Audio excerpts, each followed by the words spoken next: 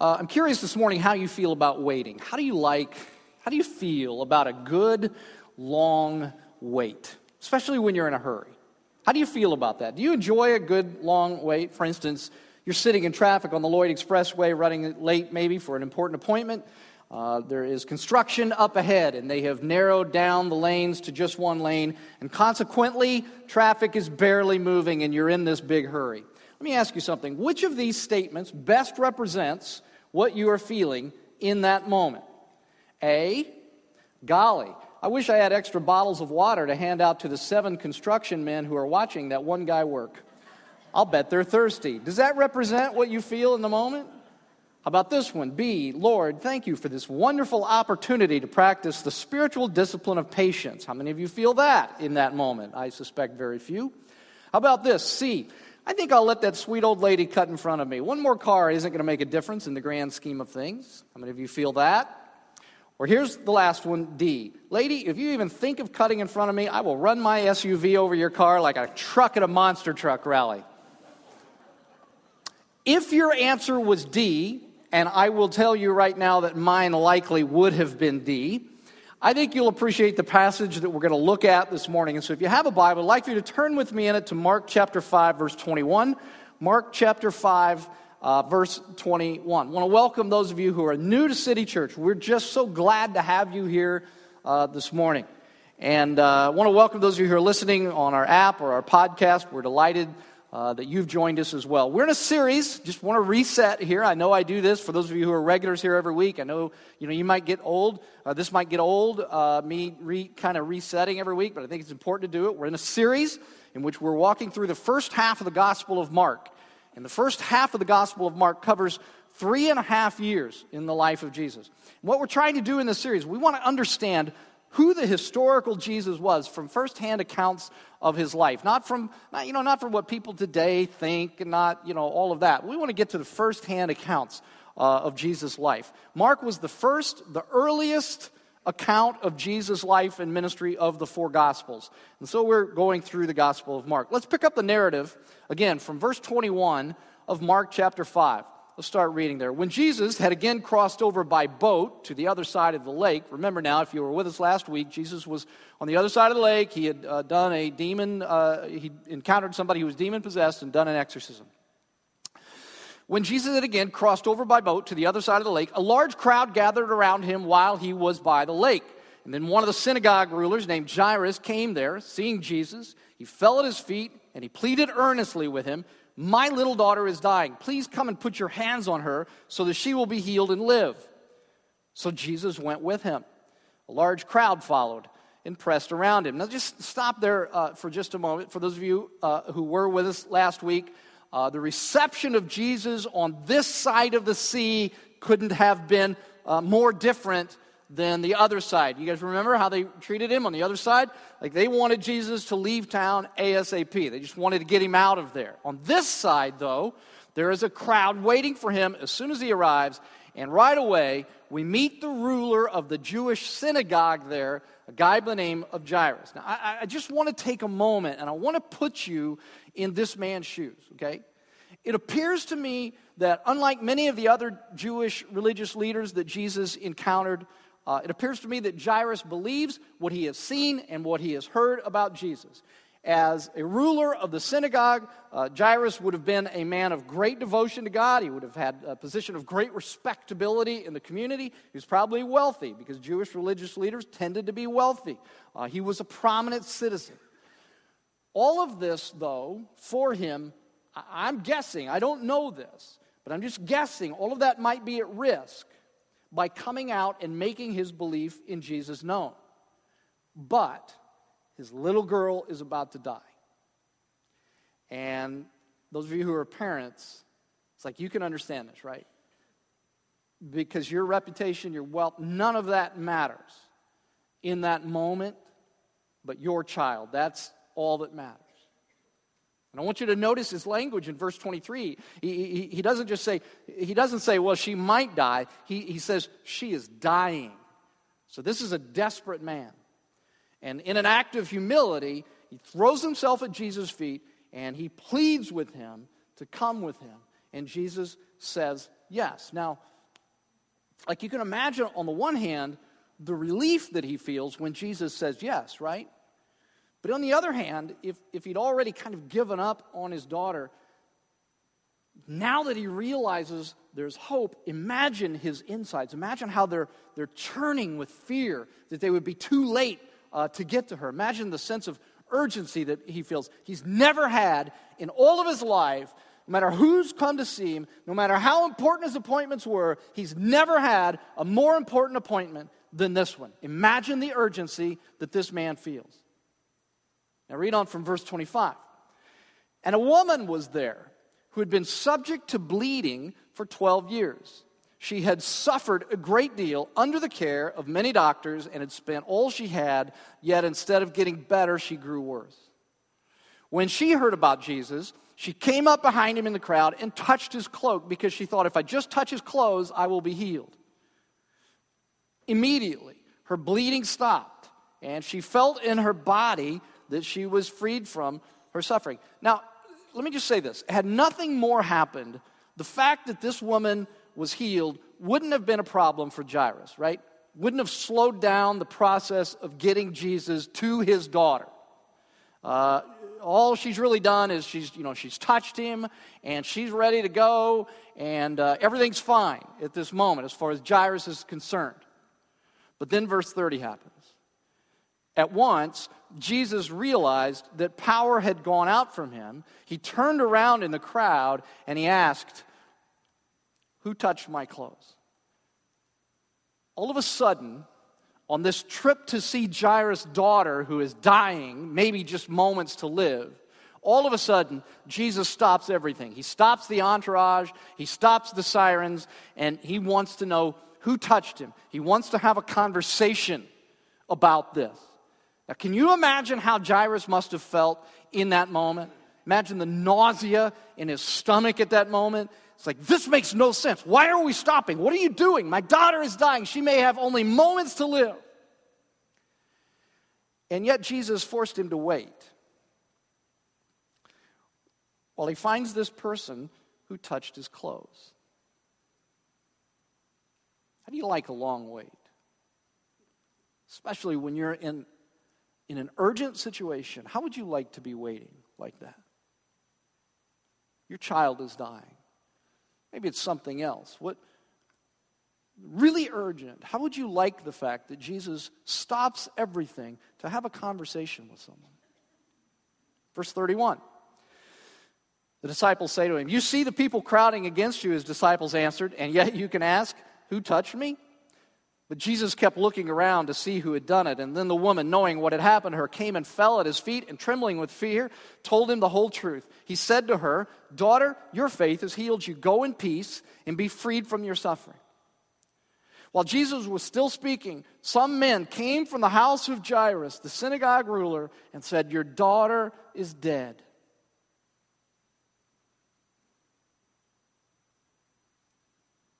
Why bother the teacher anymore? You know what we would call this today? We call that malpractice. Like, you don't have to be a doctor to know that if you have a patient who's dying versus one who isn't dying, you attend to the dying patient first, right? Like, you don't have to be a doctor to know that. Of course that's what you do. But Jesus does the opposite. And Jairus' daughter is dead as a result. I want to just be very candid with you guys this morning about something. This is one of the major issues that I have with Jesus, his timing, right? God's grace never seems to operate according to my schedule. Do you feel me on that? Do you know what I'm saying? Do you ever feel that same thing, that like God's grace just does not seem to operate on your schedule? He doesn't seem to have a sense of urgency, or at least he doesn't seem to have the same sense of urgency that I have about things that are going on in my own life. Jairus must have felt that Jesus' delay was irrationally, unconscionably, inordinately wrong. And I don't know this for sure, but I suspect that some of you are in a place today where you feel the exact same thing. Like you've been praying and you've been praying about something, but God has not come through. In fact, while you have been praying about it, whatever it is, while you've been waiting, things have only gotten worse. Maybe it has to do with one of your children. Maybe it has to do with a job. Maybe you find yourself waiting on a future spouse, and you keep thinking, when am I going to meet that person? And you don't. Maybe it's health related. And you can't understand why you're having to wait. Why isn't God doing something? Doesn't he realize what's happening? Doesn't he realize how bad this is? I want you to know that what I'm going to say here, I don't say this lightly, because I have been in your shoes more times than I care to count, and undoubtedly I am going to be there again at some point in the future. But I do want to say this. Some of the most profound lessons that I've learned in my life over the years have come through those very difficult times of waiting. And while I can't answer why in your specific situation, why God hasn't done anything yet, I do want to show you two lessons that I think we learn from this delay that Jesus forces Jairus to go through in this passage. One of these lessons, I think, may encourage you as you wait. And then I think one of them may change the way that you see Christ and maybe the way that you treat people as a result. Okay? So one of these lessons I think will encourage you as you wait, and then one of them I think is going to maybe it's going to change your paradigms. Maybe it's going to turn everything upside down in the way that you see people, maybe the way that you see Christ, maybe the way that you understand the implications of the gospel of Jesus Christ in the world. Okay? So let's start with the first one. Here's the first one that I see from this passage about waiting and about Jesus' delay. When you go to Jesus for anything, you get and you give far more than you bargained for. When you go to Jesus for anything, you get and you give far more than you bargained for. And let me just show you what I mean. Jairus, for example. Okay, so Jairus goes to Jesus for a healing. He wants Jesus to heal his daughter's illness that is killing her. But he gets way more than he bargained for. He's just been told that his daughter is dead. I want you to watch what happens, verse 36. Ignoring what they said, Jesus told the synagogue ruler, "Don't be afraid, just believe." Verse 37. He did not let anyone follow him except Peter, James, and John, the brother of James. When they came to the home of the synagogue ruler, Jesus saw a commotion with people crying and wailing loudly. He went in and said to them, "Why all this commotion and wailing? The child is not dead, but asleep." But they laughed at him. After he put them all out, he took the child's father and mother and the disciples who were with him and went in where the child was. He took her by the hand and he said to her, "Talitha cum," which means, "Little girl, I say to you, get up." Verse 42, immediately the girl stood up and walked around. She was 12 years old. At this, they were completely astonished, and he gave strict orders not to let anyone know about this and told them to give her something to eat. Jairus comes to Jesus for a healing, but instead, he gets a resurrection. Now that's, I think you would agree, far more than he asked for. But Jairus also ends up giving more than he thought he would have to give. Jairus came to Jesus expecting to trust him just long enough to get home. Right? I just got to trust Jesus long enough to get home and get him to heal my daughter. But Jesus wanted something more from Jairus, because he turns to Jairus when news is received that his daughter has died from Jesus' malpractice. And what does he say in verse 36? He says, "Don't be afraid, just believe." By the way, this isn't just believe in some general sense, just believe in some, just whatever you believe in, just believe. He's saying, believe in me, believe in my power, believe in what I can do. Right? That's what he's saying. Okay. In other words, he's saying, trust me. Now, I think you would agree, when you hear that your child is dead, and Jesus says, ignore them, trust me, I think you would agree that that's a test of faith far beyond anything that when Jairus first went to Jesus, he thought he would have to meet. You see, in this in Jairus' case, he gets way more than he bargained for, but he also ends up having to give far more than he bargained for. Okay? I think the same is true for the woman in this story. She goes to Jesus to get healed. She just wants to touch and run. That's really what she wants to do. But Jesus wants to give her more than just physical healing, and so he forces her to go public, right? Now, when Jesus turns around and he says, "Who touched me?" Of course, Jesus knew who touched me, who touched him. He knew that. She needed to be asked. See, it wasn't that Jesus needed to know. It was that she needed to be asked. She needed to be challenged to go public.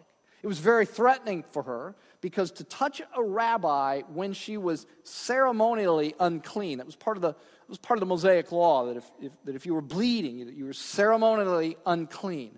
And so by touching a rabbi, she was breaking an enormous taboo, which is why she's so frightened. By forcing her to go public, this is way more than she wanted to give.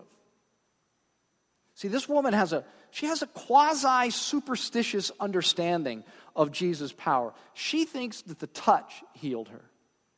Jesus' whole point, though, is to get her out there, get her out in public, to get her to declare who she is so that he can say, "Oh, no. It's not the touch that healed you. It's faith in me that healed you." Okay? And see, that's all the difference in the world between being a semi-superstitious person who got a bodily healing and a life-transformed disciple of Jesus for all of eternity. She came for healing, and she left with a relationship with Jesus. Because did you notice what he called her in verse 34? He called her daughter. And then he said to her, "Go in peace." That word peace is the Greek equivalent of the Hebrew word shalom, which means more than just peace. It means a sense of complete and total well-being. You see, she got more. She gave more than she counted on. She had to go public when she didn't want to. But she also got more than she bargained for. She got more than physical healing. She got her soul healed in this exchange. Much more than she went to Jesus for. And so I just want to repeat that first thing that we get, that when you go to Jesus for anything, you get and you give much more than you bargained for. Now, in this period of waiting that some of you are in today, again, I don't know what the circumstances are, but in this period of waiting that you're in, I can promise you a couple of things. That on the other end, you will get more than you bargained for. But I can also promise you that during this period of waiting, you're going to end up giving more than you bargained for.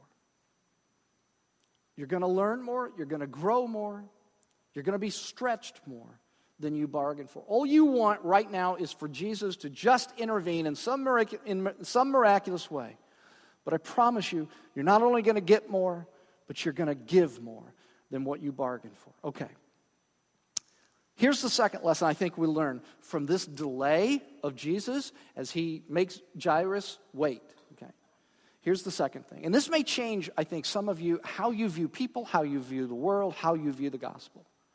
And here it is. God's grace reverses the values of the world. God's grace reverses the values of the world. I want you to just take a moment and think with me about the stark contrasts between Jairus and this woman in this passage. Mark doesn't ask us to do that directly, but you can tell indirectly, he wants us to see these contrasts. On the one hand, you've got a rich, prominent male Jewish leader versus a broke woman. On the one hand, you've got a parent whose daughter has brought him great pleasure for 12 years. And on the other hand, you've got a woman whose illness has brought her great misery for 12 years. On the one hand, you've got a ruler of the synagogue. On the other hand, you've got a woman whose bleeding would have made her religiously unclean and not allowed in the synagogue. Okay. You've got a man whose name we know, Jairus, versus a woman who is so unimportant in that culture, we don't even know her name. On the one hand, you've got a man whose medical emergency is acute and urgent and immediate and life-threatening. And on the other hand, you've got a woman whose illness is chronic, but she's not dying. Now, let me ask you something. In our world, who do you think gets the attention every time? Even if the situation wasn't acute. Who do you think gets the attention every single time? Yeah, I think you know the answer to that. Every time, it would be Jairus. Yet, I will tell you that if you just look at this passage, Jesus Christ turns to the woman with zero social, economic, capital, and power, and he gives her his full attention and treats her as if there were nothing else in the world but her. And he tells Jairus, the rich, prominent, well-known dude, religious guy, he says, Jairus, you can wait. I got something that has to happen over here with this woman. Jairus, you can wait. And of course, the reason for this is that Jesus doesn't come to people on the basis of pedigree or status. In fact, this woman, as I said, she's quasi-superstitious. Her quality of faith is lower than Jairus' quality of faith. Yet in a crowd, if anything, Jesus is more attracted to the people who are the most messed up and who have messed up the most. See, listen, I want you to hear this. This is what the gospel does in people's lives. It doesn't matter who you are or what you've done. Jesus is, if anything, attracted to the people who are the most messed up and who've messed up the most. And so the second thing that this delay teaches us is that Jesus is a God of real grace. And that grace completely reverses the values of the world about things like beauty and status and power, and it changes how we view people in the world. If Jesus views people differently, then we view people differently. Now, here's a parenthesis, just a parenthesis, okay? I want to give you a little advertisement here for city life groups that we're going to be rolling out on September the 20th. There is so much in a passage like this that I don't have time to develop all of it for you. For instance, I don't have time this morning to develop all of the implications of how how grace reverses the values of the world. I don't have time to go into all of that today, okay? But as I said, on September 20th, we're going to roll out our new City Life Group ministry. And here's a perfect example of how these groups could be beneficial to you. If you were in a City Life Group, you would go to some folks' home, maybe tonight, maybe to be tomorrow night, maybe to be another night of the week, and you guys would be encouraged by a set of questions that we provide that go along with this sermon. You would be encouraged to think about and to discuss among the group the other implications of this point. Like you could ask questions and things, but you could also brainstorm. What are some of the implications of a point like that? And I'm going to tell you something. Not only would you be blessed by the friendships that you develop in there, you would be amazed at how much you would come up with and how that would enhance your experience of worship and deepen the impact of the truths of this passage on your life. And you would be amazed by the joy and by the hope that kind of interaction would have on your life. And so I want to encourage you. Sean Little is going to come up. He's going to be talking about these again in just a moment. I would encourage you to listen very carefully to what Sean has to say. And I would encourage you to be thinking now, between now and the 20th of September, be thinking about getting involved in one of these city life groups so that you could interact around something like this, okay? Now I want to just take a moment and I want to close this passage this morning with this, because I want you to see this in this passage. When Jesus goes into Jairus' home, there are all of these people in there that are wailing and that are mourning. And Jesus walks in and he says to them, he says, "Why all the commotion?" He says, "She's really just sleeping." I should mention to you that this has confused some people because they say, like, "Oh, maybe this was just a resuscitation. Maybe it wasn't a resurrection. Maybe she wasn't really dead."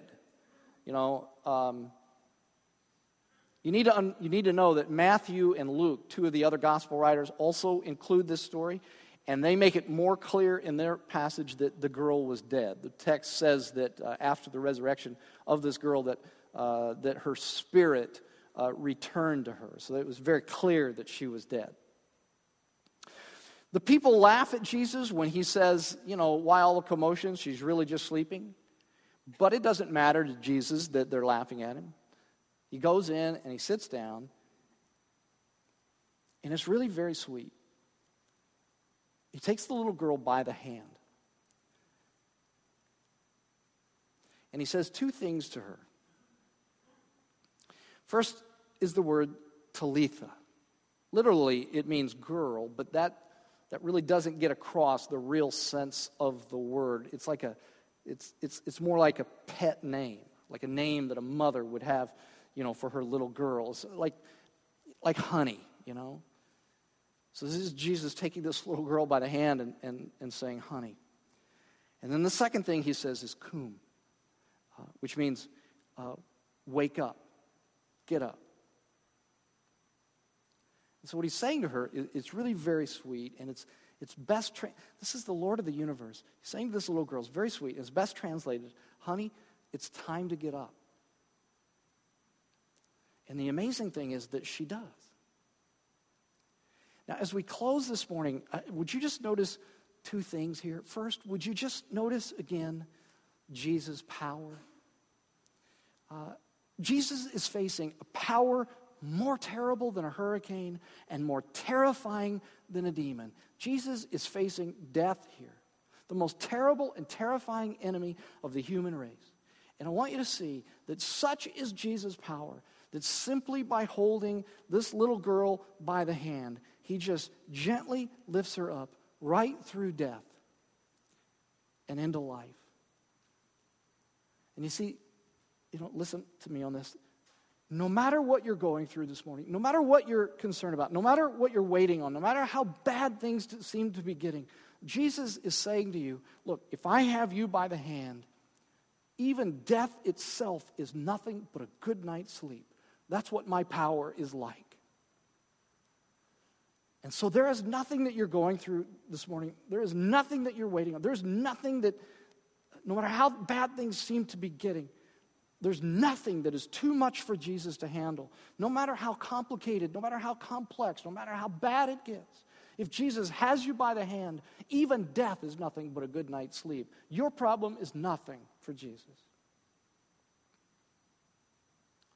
Second, would you notice Jesus' love?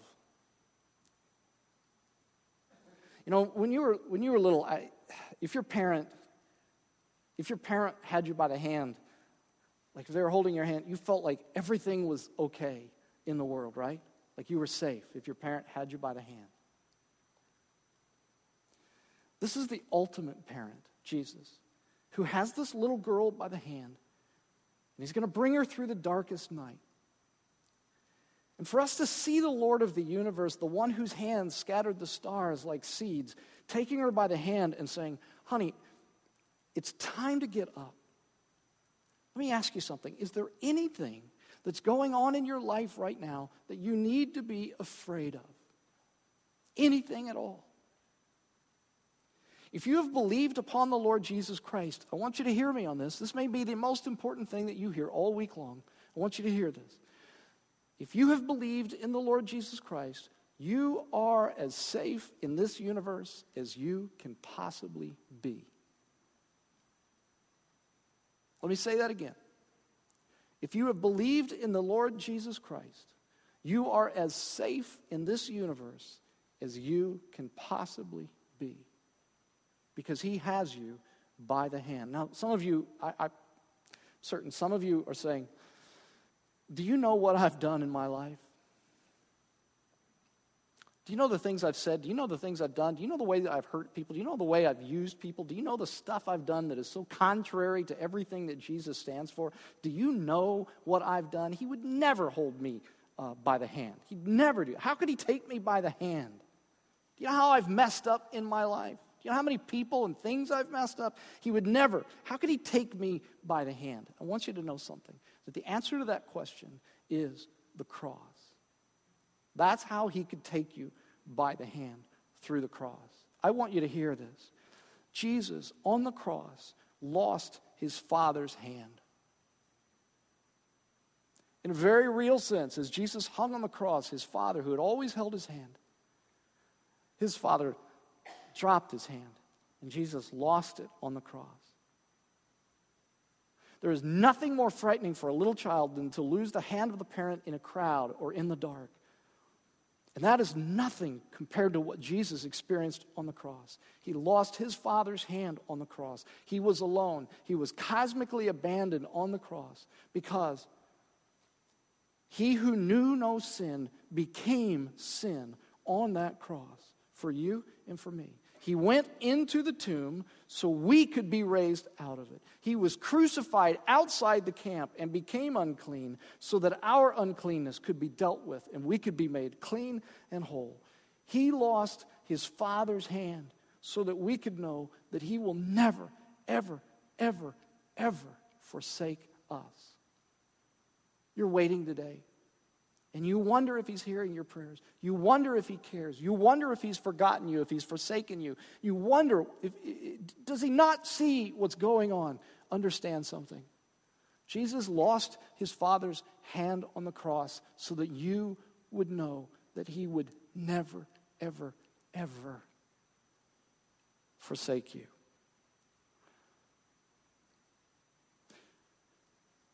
Are you trying to hurry Jesus this morning? Are you? I want to encourage you to take him by the hand. Let him do what he wants to do.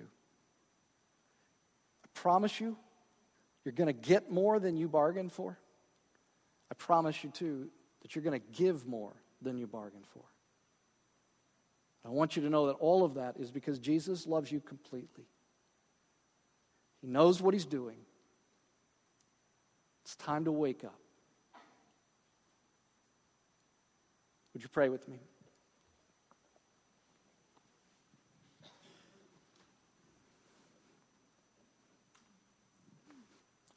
We are stunned by your power, Lord Jesus Christ. That the worst enemy in the world, death, the most terrifying, the most terrible enemy in the world to human beings, your power overcomes. Ultimately, the reason that you were able to conquer death is because you died for our sins, but you were raised again from the dead. Lord Jesus Christ, there are people here this morning who feel that you would never take them by the hand because of the places that their hand has been, because of the things that they've done with their hand, the people that they've hurt, the people that they've used, the people that they've taken advantage of, the people that they've stolen from, people that they have physically assaulted. But Lord Jesus Christ, would you speak to them this morning? That in a crowd, it seems like that the people that are so, that have messed up so much and that are so messed up, those are the people that you seem to be the most attracted to, that you gravitate towards. Would you remind them this morning that you love them and that your power is so great that you're able to wash clean all that they've done and that you're able to transform them? Would you encourage them and would you speak to them in that? And may today be a day that perhaps for the first time ever in their lives that they would believe upon you, Lord Jesus Christ. Because they see you not as a person who is only attracted to those who have done right all their lives, but that your grace reverses the values of the world and that you would have them wherever they are today.